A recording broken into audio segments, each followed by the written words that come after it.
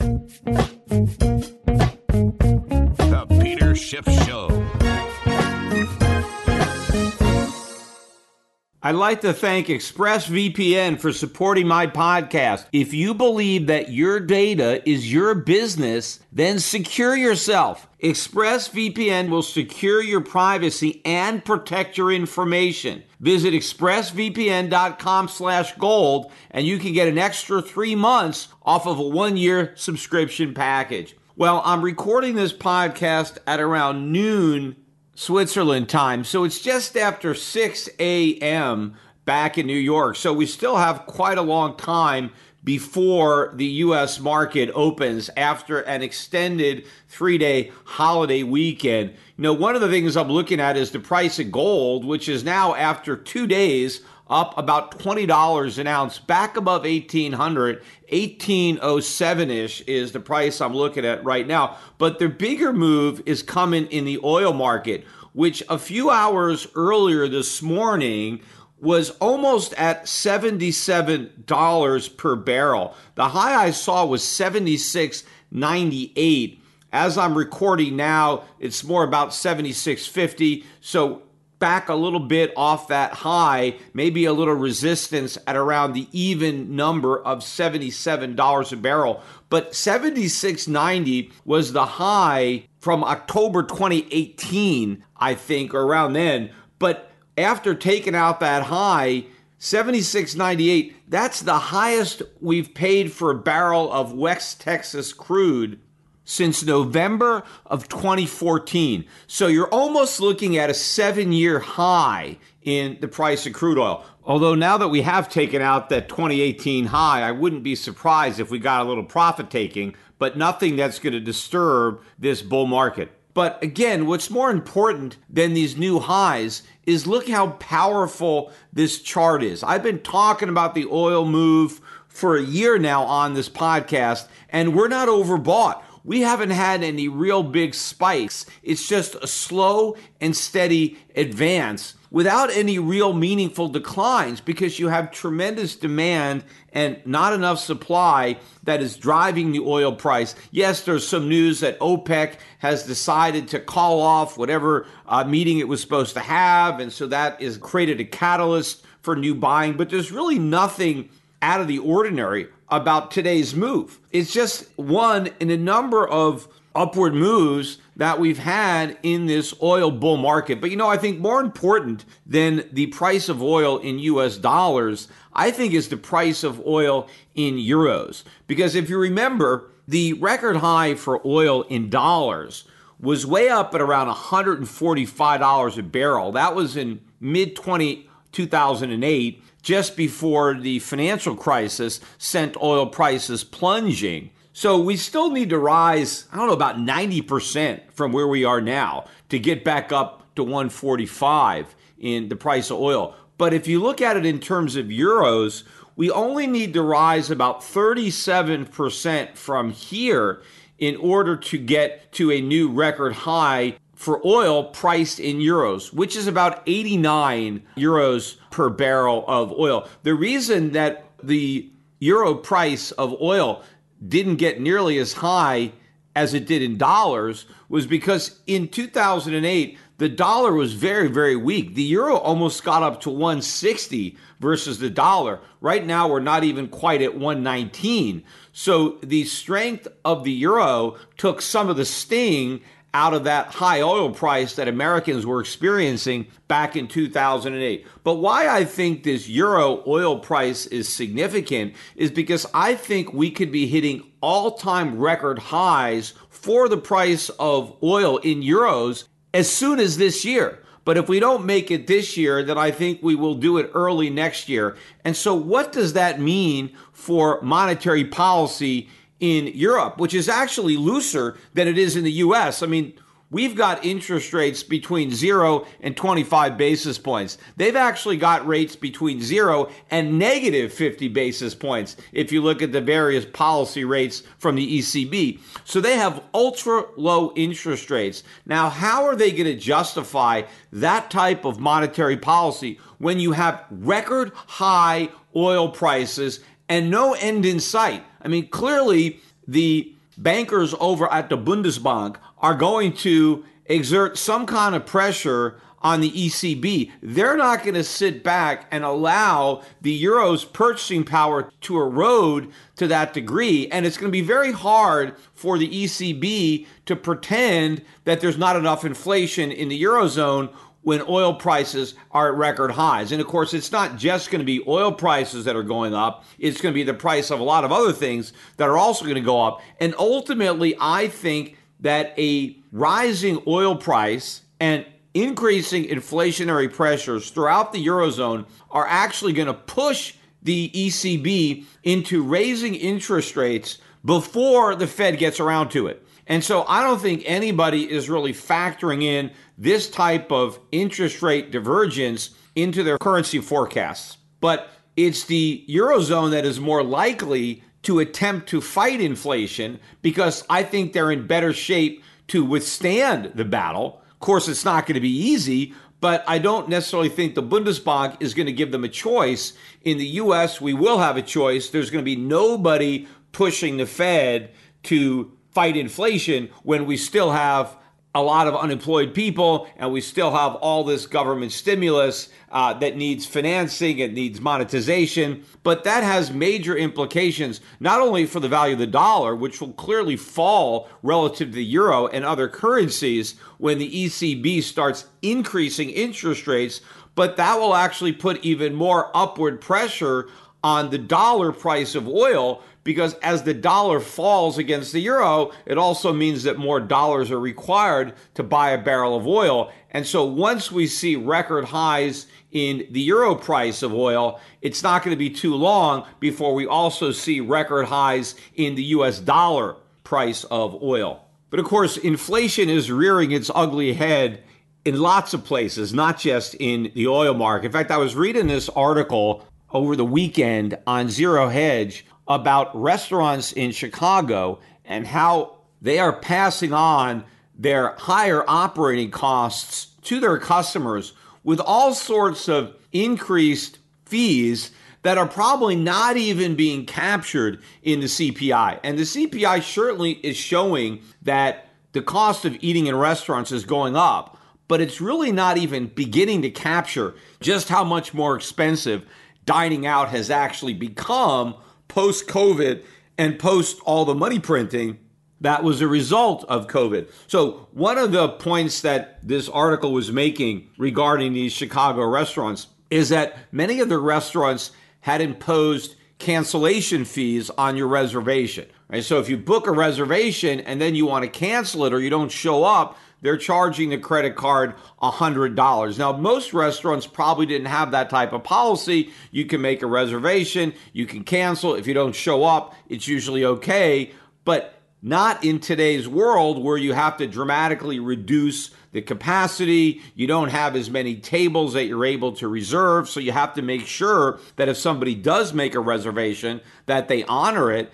And so a $100 cancellation fee, that seems pretty big if there used to be no cancellation fee. And I don't think there's any way that the CPI would capture such a fee that didn't even exist in the past and now exists now. And another fee that I think is similar is minimums. There was a restaurant that they were focusing on in this article, and I don't think it's just one restaurant. I think it's kind of common for other restaurants in Chicago, but this restaurant had imposed a per diner minimum of $100. So if you're going to go to the restaurant, let's say with your wife and your two kids, you have to spend at least $400 on your meal. And if you don't spend $400, if you only spend $300, well, they're just going to tack on an extra $100. So that is not necessarily a price increase because it's not reflected in the price of any item on the menu, although they probably did raise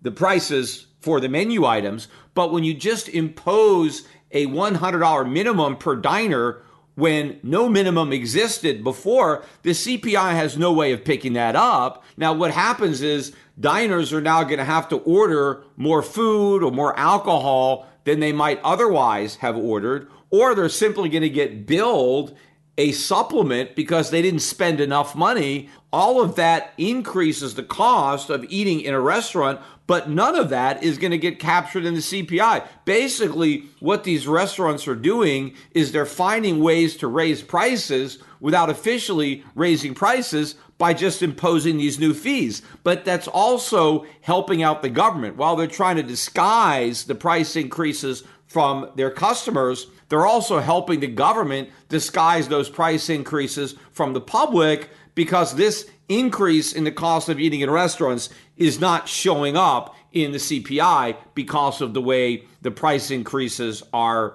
being introduced into the experience. Another article too that I was reading on Zero Hedge that really highlights again the massive amount of inflation that is in this economy is the big backlog of containers that are building up there in China. It's record amount of backed up containers waiting to be shipped out, and also merchandise waiting for empty containers, which are not available. And so they don't even have a way of shipping the merchandise because they don't have the containers, and they don't have enough ships in order to load the containers on. And what the real problem is, it's not a shortage of capacity, a shortage of ships and containers. It's a surplus of US dollars that now Americans have to buy up all this stuff that doesn't exist. There isn't the capacity to produce it. We don't have the shipping capacity to transport it. So what has to happen?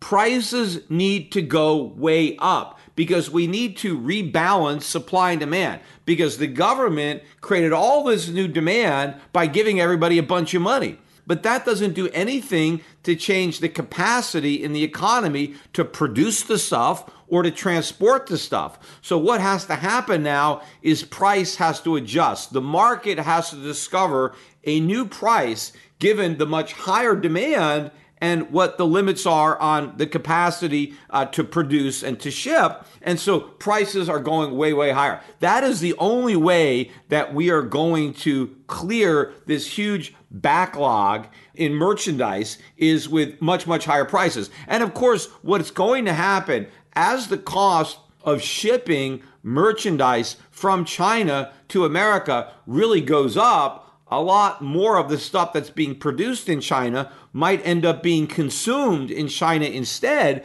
because if you're going to sell the merchandise in China, well, you don't have to cover all the cost of the round trip shipment. You don't have to send the goods to the US and then pay to bring back the empty containers.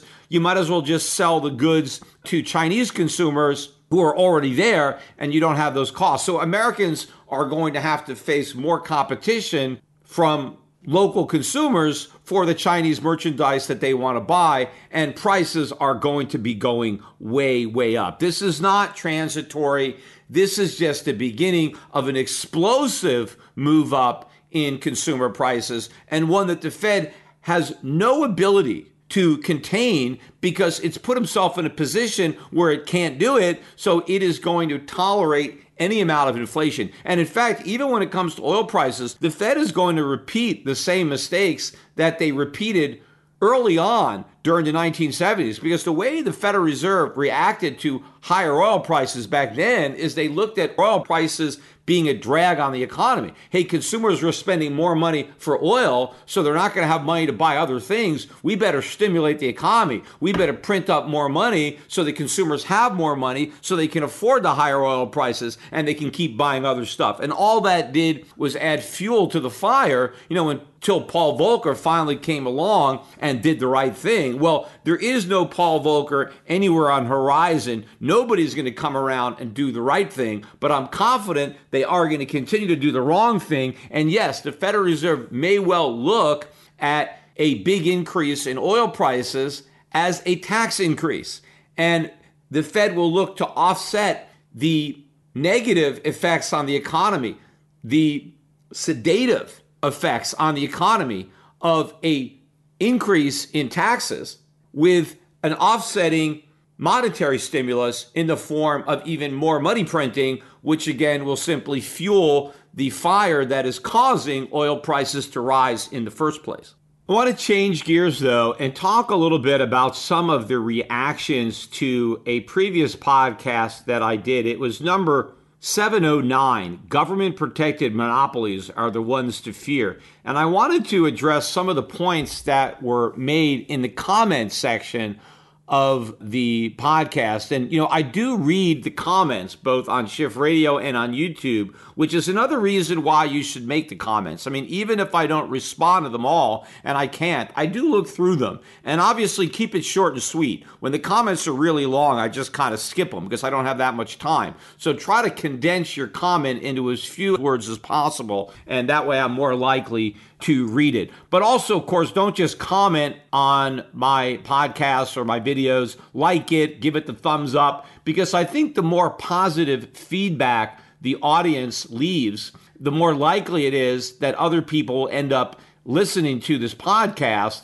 because I think the algorithms that make the podcasts available or on YouTube, they take into account all that feedback. So if it sees a lot of comments and a lot of likes or thumbs up or whatever it is, then I think it's more likely that in other people's search feeds, they're more likely to see or be directed to this podcast. But anyway, a lot of the comments were along the lines of, hey, I'm overlooking a big factor when it comes to a Facebook or a Google, because I was focusing on the fact that they weren't monopolies from the perspective of pricing. Today's episode is sponsored by NerdWallet's Smart Money Podcast. NerdWallet's financial journalists use fact-based reporting for some much-needed clarity in the finance world, helping you make smarter decisions with your money. Get smarter about things like saving on travel, because spending less on airfare means more money for an extra night, and maybe a fancier dinner too. Boosting your credit score, since good credit is like a real-life cheat code.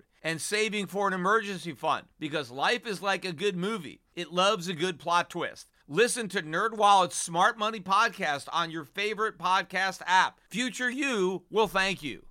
After all, Facebook is giving away their content. Nobody has to pay to have a Facebook page. It's all free. And so clearly they're not gouging anybody if it's free. And if you're looking at the advertisers as the real customers, as opposed to the individuals who have Facebook pages, well, the advertisers clearly have lots of other places that they can advertise.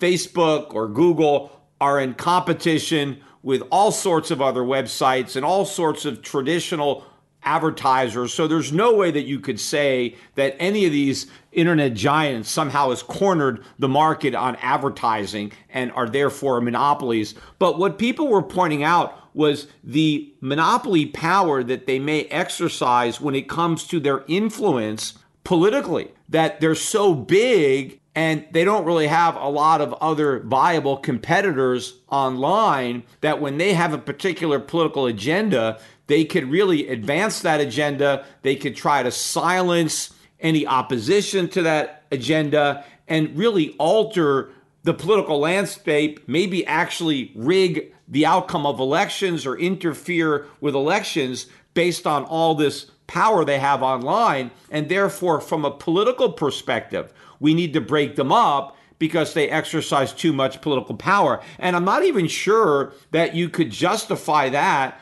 based on, the Clayton Antitrust Act or the Sherman Act. I don't even think that politics even played into this antitrust legislation. But the reason I wanted to focus on it is because here again, this is not a problem that is a byproduct of capitalism or the free market. This particular problem, where these social media giants have all this political power, is again a function of U.S. government. Because what happened early on with the internet, you had these big companies and they took the position with the government that what they were actually doing was providing the public with the virtual equivalent of a town square, where people could gather and speak freely and express their opinion. And in order to allow for the free expression of opinion and ideas, the companies told Congress, hey, we don't want to have to police or censor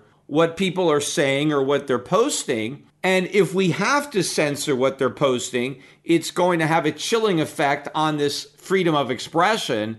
And so what we need is protection from liability. We don't want to be held liable for what somebody may post or say on social media. We don't want to be able to be sued for defamation or something like that because somebody says something and it's not true and it causes somebody else to lose money or to just suffer in some other way. But we don't want to be held accountable for that, because if we do, then we have to carefully monitor each and every post, every video that gets posted, every audio clip. It's going to take forever. It's going to cost a fortune. And it's really going to, have a chilling effect on this new media, this virtual town square. And we want to encourage this free exchange of ideas.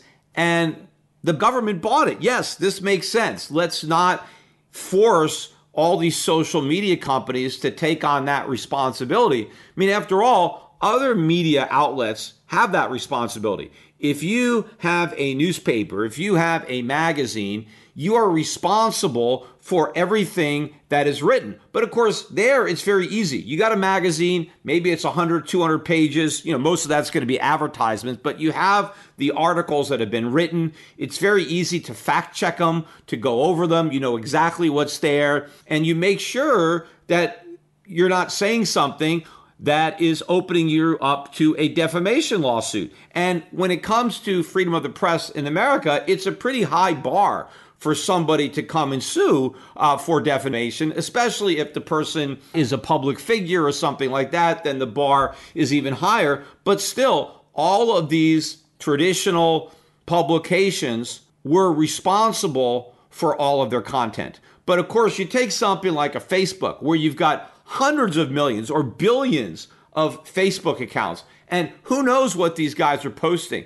It's much more difficult, right, for Facebook to go and look at every single account and every single post and then fact check it and make sure it's all accurate. So basically they said, look, we don't want to have to do that, so we want to be exempt from all these laws. Okay, I agree with that, except it's now obvious that Facebook and Twitter and YouTube and all these networks are in fact already policing all of the content on their site. They are taking away content that they find objectionable. If they think it is offensive to certain people, well, then they get rid of it. Or they have ways of manipulating the search engines within their platforms so that the videos or audio clips or whatever it is, or the tweets that advance a particular political perspective or agenda that they believe in, they find a way of elevating those, and then they have a way of burying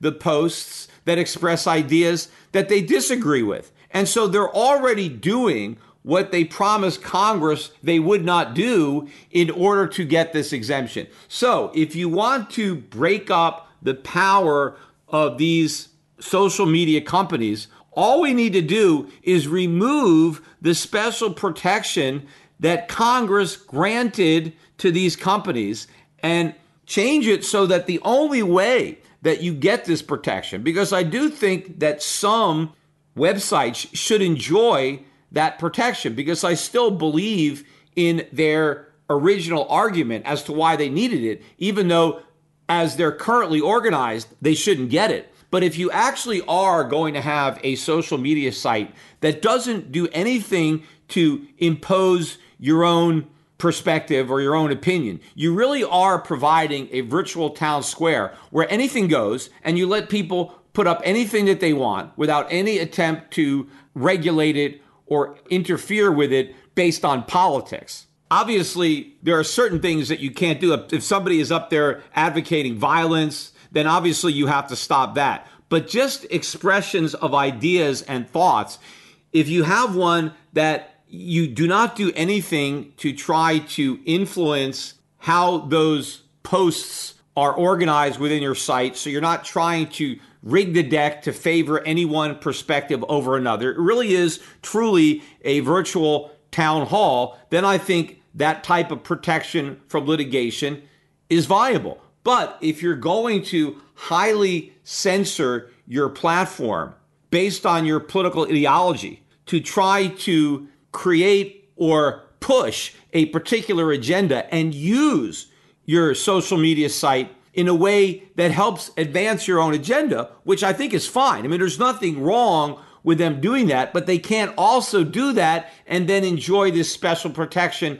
against lawsuits. So once you've decided to do this, you have to lose that protection. And now you have to incur the liability. So now you do have to go and check every single post, every single account, and make sure that everything is factually accurate and nobody is being defamed. Otherwise, you're going to find yourself on the end of countless lawsuits. And what this will do, it will either force these companies to abandon these policies or so drive up their costs that it will make it easier for other social media companies who don't censor the content to that degree, who don't have political agendas that they want to advance, who simply want to be internet town halls. They will be at a competitive advantage, and therefore there'll be lots more competition. So the reason that you see the problem is because government has given these companies something special in the law that other companies don't have.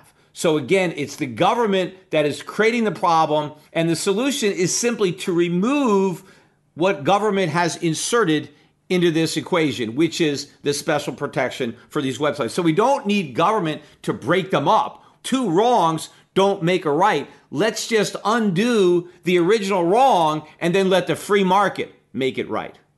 Did you ever read the fine print that appears when you start browsing in incognito mode? It says that your activity may still be visible to your employer, your school, or your internet service provider. How could they call it incognito? To really stop people from seeing the sites you visit, you need to do what I do and use ExpressVPN. Just think about all the times you're using somebody else's Wi-Fi. You're at a coffee shop, you've checked into a hotel. If you're not using ExpressVPN, every site you visit could be logged by the administrator of that network. And that's true even if you're using incognito mode. What's more, your home internet service provider can also see and record all of your browsing data. And in the US, they're legally allowed to sell that data to advertisers, or more importantly, they may turn it over to governments. ExpressVPN is an app that encrypts all of your network data and then routes it through a network of secure servers so that your private online activity stays private. ExpressVPN works on all your devices and it's super easy to use. The app literally has one button, you tap it to connect, and your browsing activity is as secure as possible. In fact, an added benefit of using ExpressVPN is that you can access content that may not be available to you in the location that you're browsing. This is particularly helpful to me now. I am spending a month in Switzerland, and if I had to browse without my VPN, a lot of the sites that I need to visit to do my banking or sites that I use for entertainment, these sites are simply not accessible to me from this location. But when I fire up my VPN, as far as those other websites are concerned, I'm still in the US, so I have all the access to the same data that I had when I was back home, even though I'm browsing from Switzerland. So stop letting strangers invade your online privacy. Protect yourself at expressvpn.com/gold. Use my link at expressvpn.com/gold and get 3 months free. That's ExpressVPN, ExpressVPN.com/gold to learn more. I want to finish up today's podcast, though, by talking about the 4th of July. And, over the years, I've done several podcasts that were dedicated to Independence Day and talking about the significance of that date and what it really meant for America and for Americans. In fact, last Independence Day, I posted a remix of several other podcasts that I had done, and I kind of combined them into 1 hour podcast called Peter Schiff's Independence Day Remix.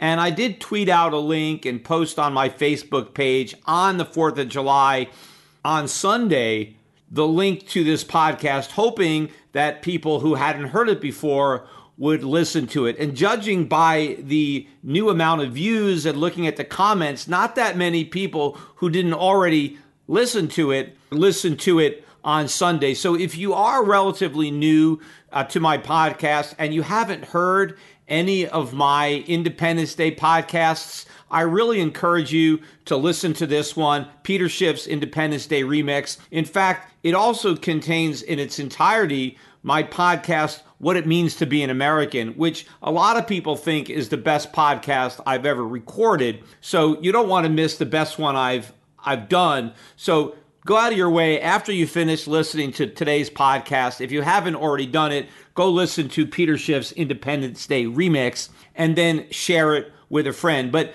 my discussion on Independence Day today is going to be a little bit different from the discussions I've had in the past, because what's really irritating me about the way a lot of people responded or reacted to Independence Day, this is particularly in the African American community and especially elected officials, members of Congress who also happen to be African American, really trying to diminish the significance of Independence Day and claiming that, well, we really shouldn't be celebrating the 4th of July because, after all, not everybody was free. Not everybody got their independence on July 4th, 1776, because we had slaves.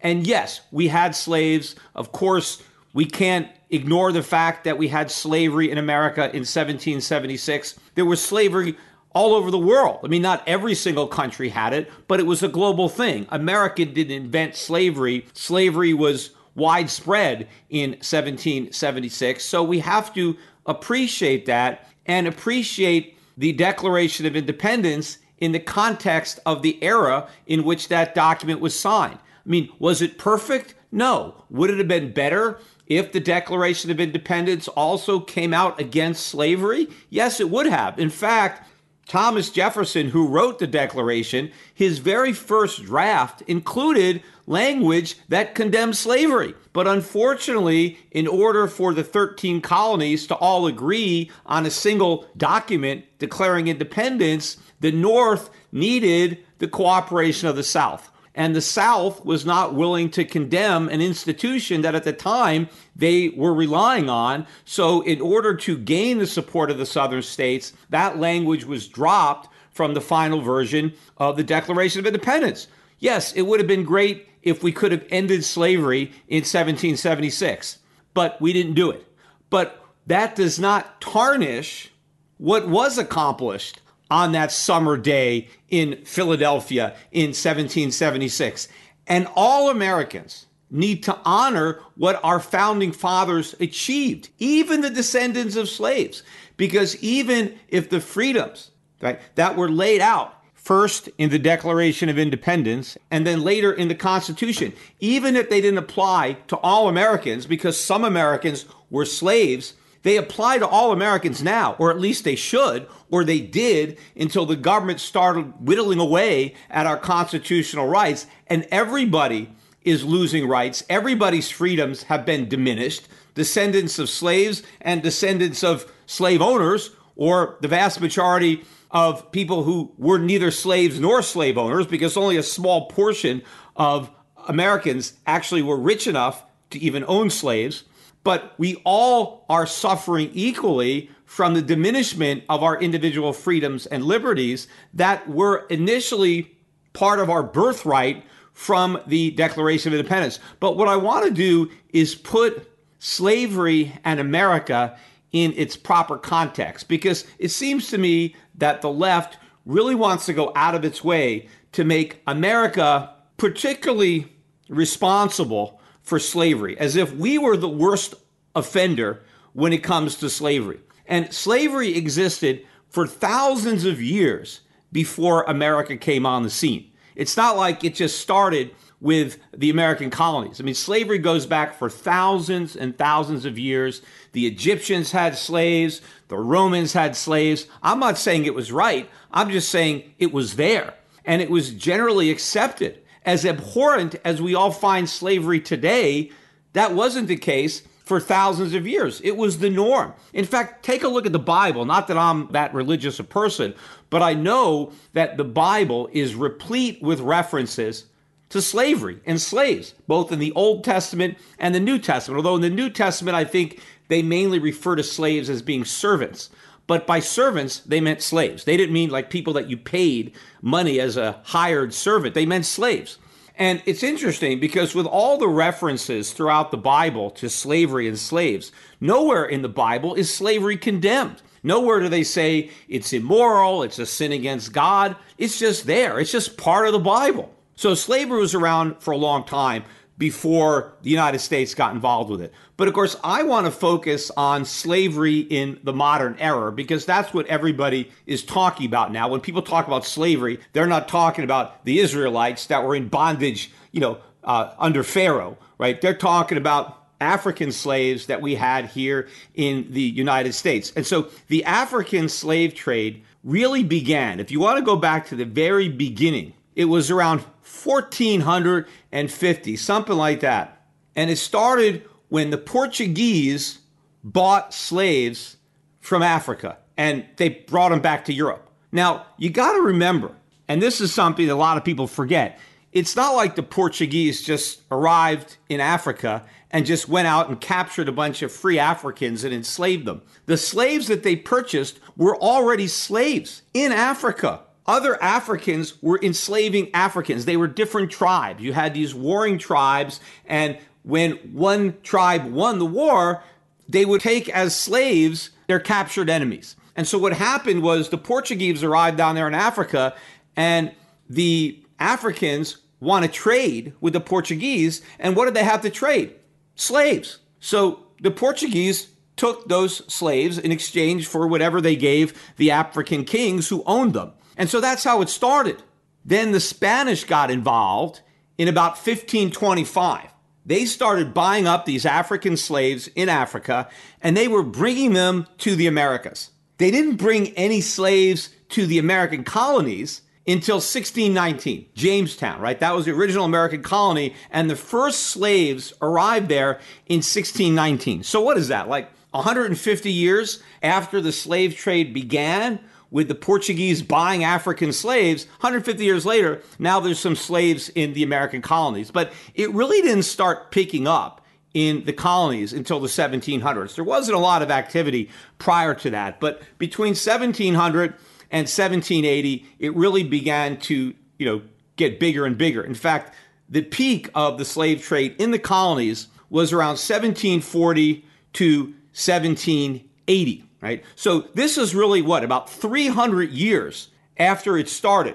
Now, the African slave trade didn't really end until about 1888, right? That is when Brazil finally ended slavery. So during that time period, from 1450 up to about 1888, something like 10 to 12 million Africans were traded as slaves. In fact, the last country to eliminate slavery was Mauritania, which is a country in northern Africa. And believe it or not, they didn't get around to officially outlawing slavery until 2007. But the reality of this slave trade is that it started and ended in Africa.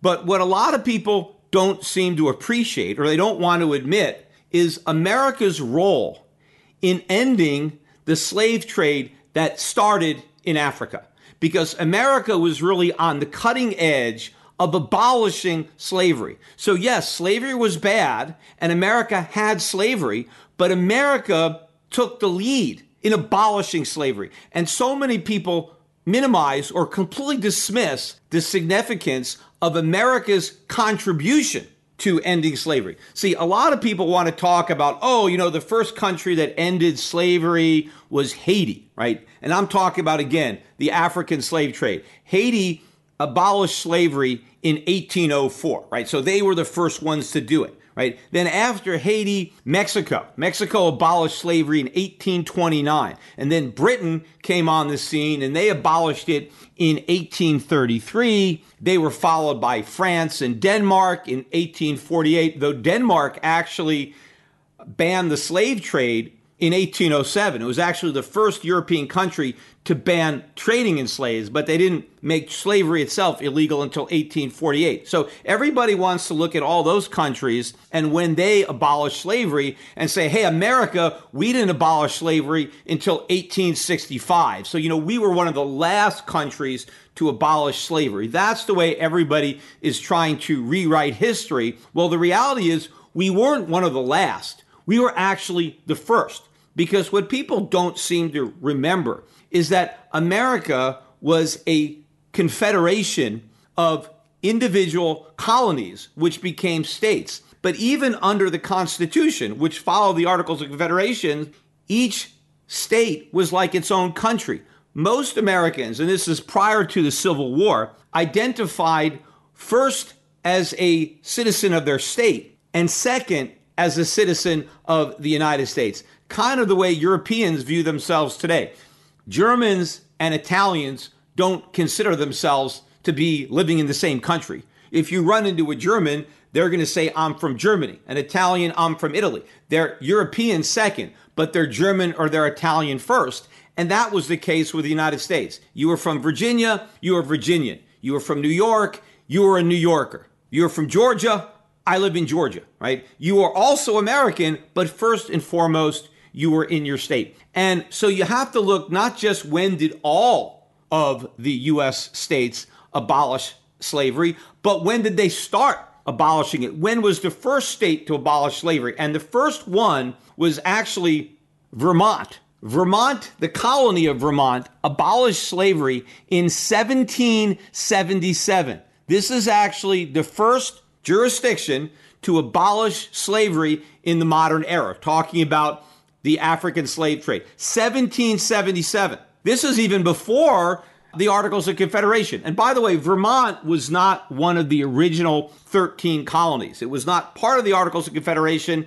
It did not become part of the United States initially, so it was not a signatory to the Declaration of Independence. But Vermont was actually the first state admitted to the Union after the Union was established. So they were actually the 14th state. But they abolished slavery in 1777. The next place to abolish slavery was Pennsylvania.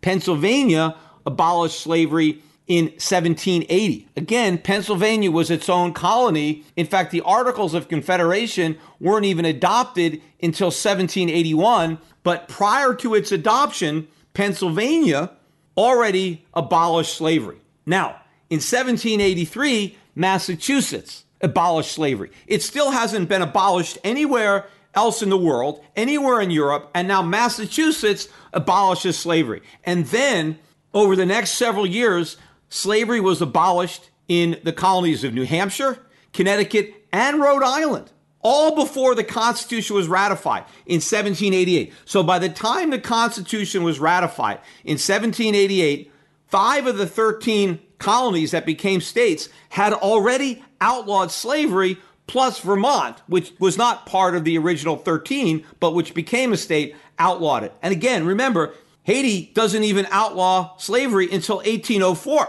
This is 1788, and we have 6 U.S. states, or one would-be state, that have already outlawed slavery. Then, 1799, New York abolishes slavery.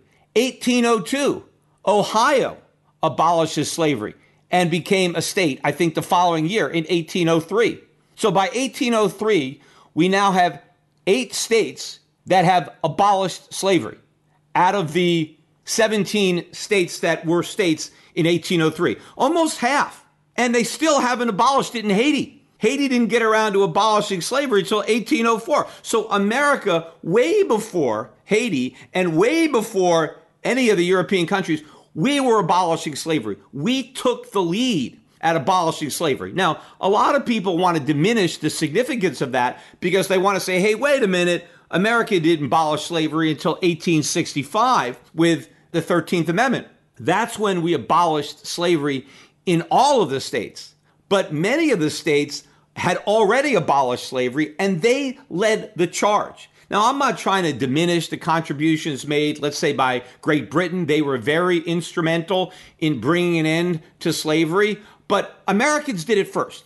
And that is something that we could be proud of, that we were trailblazers in ending slavery. Yes, we participated in slavery. We came late to the game. We didn't start it. We arrived on the scene later in African trade. And yes, we did partake in quite a bit of it between 1740 and 1780. But then there also was a huge movement to end slavery, the abolitionist movement. Remember, it wasn't the Africans who were exporting the slaves. They didn't want to end slavery. They had a very lucrative business going on exporting slaves. It was like the biggest export coming out of Africa. So it wasn't like Africa wanted to stop exporting slaves. The Europeans and the Americans wanted to stop importing them. And once the demand for slaves went away because everybody had made it illegal, well, then Africa got rid of it too, because there was no point then in taking slaves if they couldn't sell them for something, because nobody would buy them, because by that point, everybody had decided that slavery was wrong. But the first people to come to that decision and to enact the laws to make it illegal were in America. And for everybody that wants to criticize all of the founding fathers, right, because, the founding fathers all like slavery, they didn't. I mean,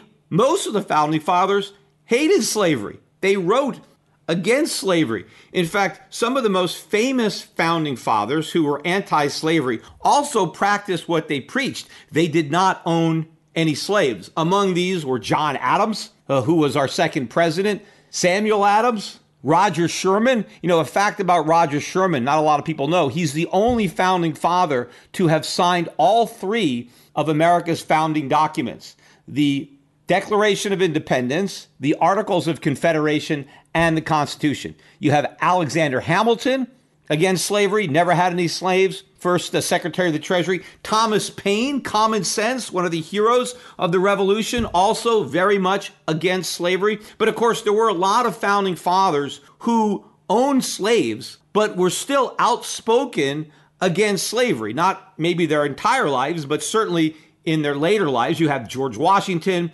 Thomas Jefferson. I already said in the original draft of the Declaration of Independence, he condemned slavery in very harsh language, despite the fact that he owned slaves. Benjamin Franklin, very anti-slavery, particularly in his later life. Yes, he owned slaves. He had 2 slaves, which, by the way, he did free during his lifetime. I think it was later in life. But Ben Franklin, very much anti-slavery. John Jay, Patrick Henry, give me liberty or give me death, anti-slavery. So was James Madison, 4th president of the United States and father of the Constitution. And John Hancock, right? The big signature on the Declaration of Independence.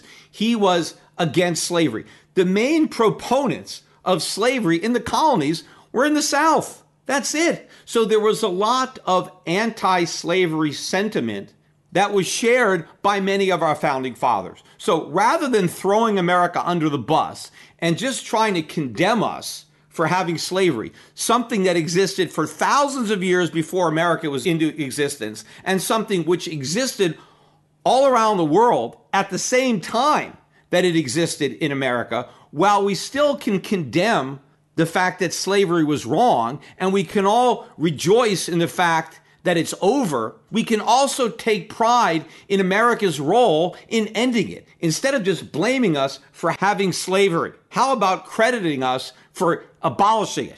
However, those facts just don't seem to fit into the political agenda, into the narrative of trying to show America in the worst possible light, particularly its founding. Because what the left really wants to do by harping on the fact that we had slaves is to discredit all of the good things that were done. Because after all, how can slave owners do anything good? Because what the left really doesn't like is the principles of liberty and freedom that were enshrined in the Constitution. But instead of attacking those principles outright, they want to attack the men who espouse them. This is the ad hominem type of attacks. So they want to vilify the founding fathers. And how do they vilify them? Well, because they owned slaves. And because they owned slaves, they were bad people. And because they were bad people, everything that they did was bad. They were not bad people. They were good people. They were extremely good people. And the fact that some of them happened to own slaves does not diminish their greatness, because you have to always look at everything in the context of the times. And we can't judge people by our own morality who might not have had that morality at the time. But we also need to appreciate the significance of the people who fought to end slavery at a time when slavery was so popular and so well accepted. And another factor that a lot of people always like to gloss over is the fact that we fought a civil war in part to end slavery. Now, the Civil War may not have begun specifically to end slavery, but once the Emancipation Proclamation was signed in 1863, the war really became about ending slavery, and the bloodiest part of the war happened after the signing of the Emancipation Proclamation. More Americans died in the Civil War, a war to end slavery, than Americans who died in all the other wars combined. World War I, World War II, Korea, Vietnam.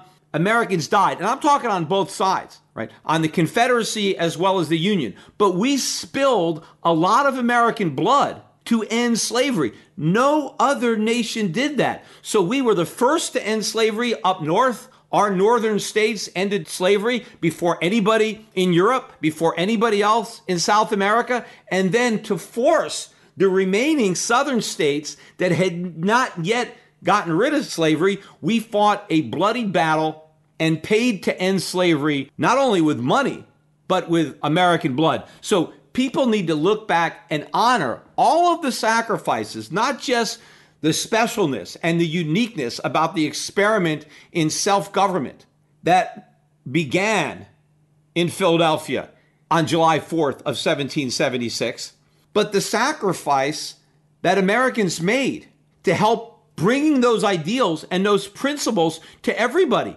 First, by abolishing slavery, being the first to abolish slavery and to lead the world by example in the North, and then sacrificing so many lives to make sure that the principles enshrined in the Constitution were applied all over the country, including the southern states that had held out and had not yet ended slavery. So the next time, if you're on social media, you're on the internet, wherever it is, and people want to talk about how bad slavery was and how bad America was for having slavery, you can agree that slavery was bad, but you need to stick up for America and the role that America played in ending the slavery that Africa started.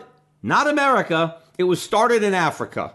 So we can be proud of our country, we can be proud of the 4th of July, and we can be proud of our efforts to expand the principles that were enshrined first in the Declaration of Independence and then in the Constitution to all Americans. And by the way, as I mentioned, when the Constitution was ratified, slavery had already been abolished in 6 states. So the blacks who were living free in America benefited from the Declaration of Independence and the Constitution. And so when you have these left-wing politicians coming out and saying not everybody was free, we shouldn't celebrate this, you are basically diminishing the fact that there were a lot of free Africans living in America who enjoyed the same freedoms as the Europeans, the whites who were living in America. Yes, not all of the blacks who were in America enjoyed those freedoms, but some of them did. And what's important is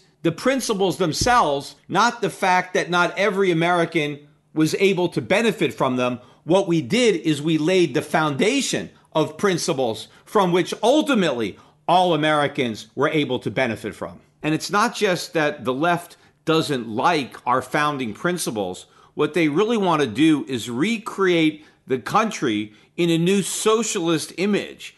And in order to move the country radically to the left, they have to completely discredit the ideals upon which we are founded. Because in order to get people to reject those ideals and embrace these new ones, they first have to discredit all of the people who espouse those ideals.